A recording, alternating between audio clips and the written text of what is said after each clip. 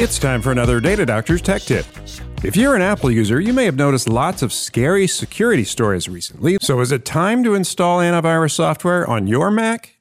The answer really depends upon the behavior of the users. Apple actually started providing basic antivirus protection back in 2009. If you keep your Mac updated and stick to getting your apps directly from Apple, you'll be in good shape. Now, if you have younger users that aren't afraid to try anything on the internet, the extra protection from a third-party security program may be a good idea.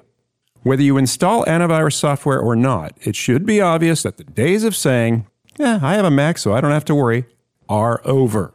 If you're connected to the internet, you're a potential target no matter what you use, so act accordingly. For Data Doctors, I'm Ken Coldwell.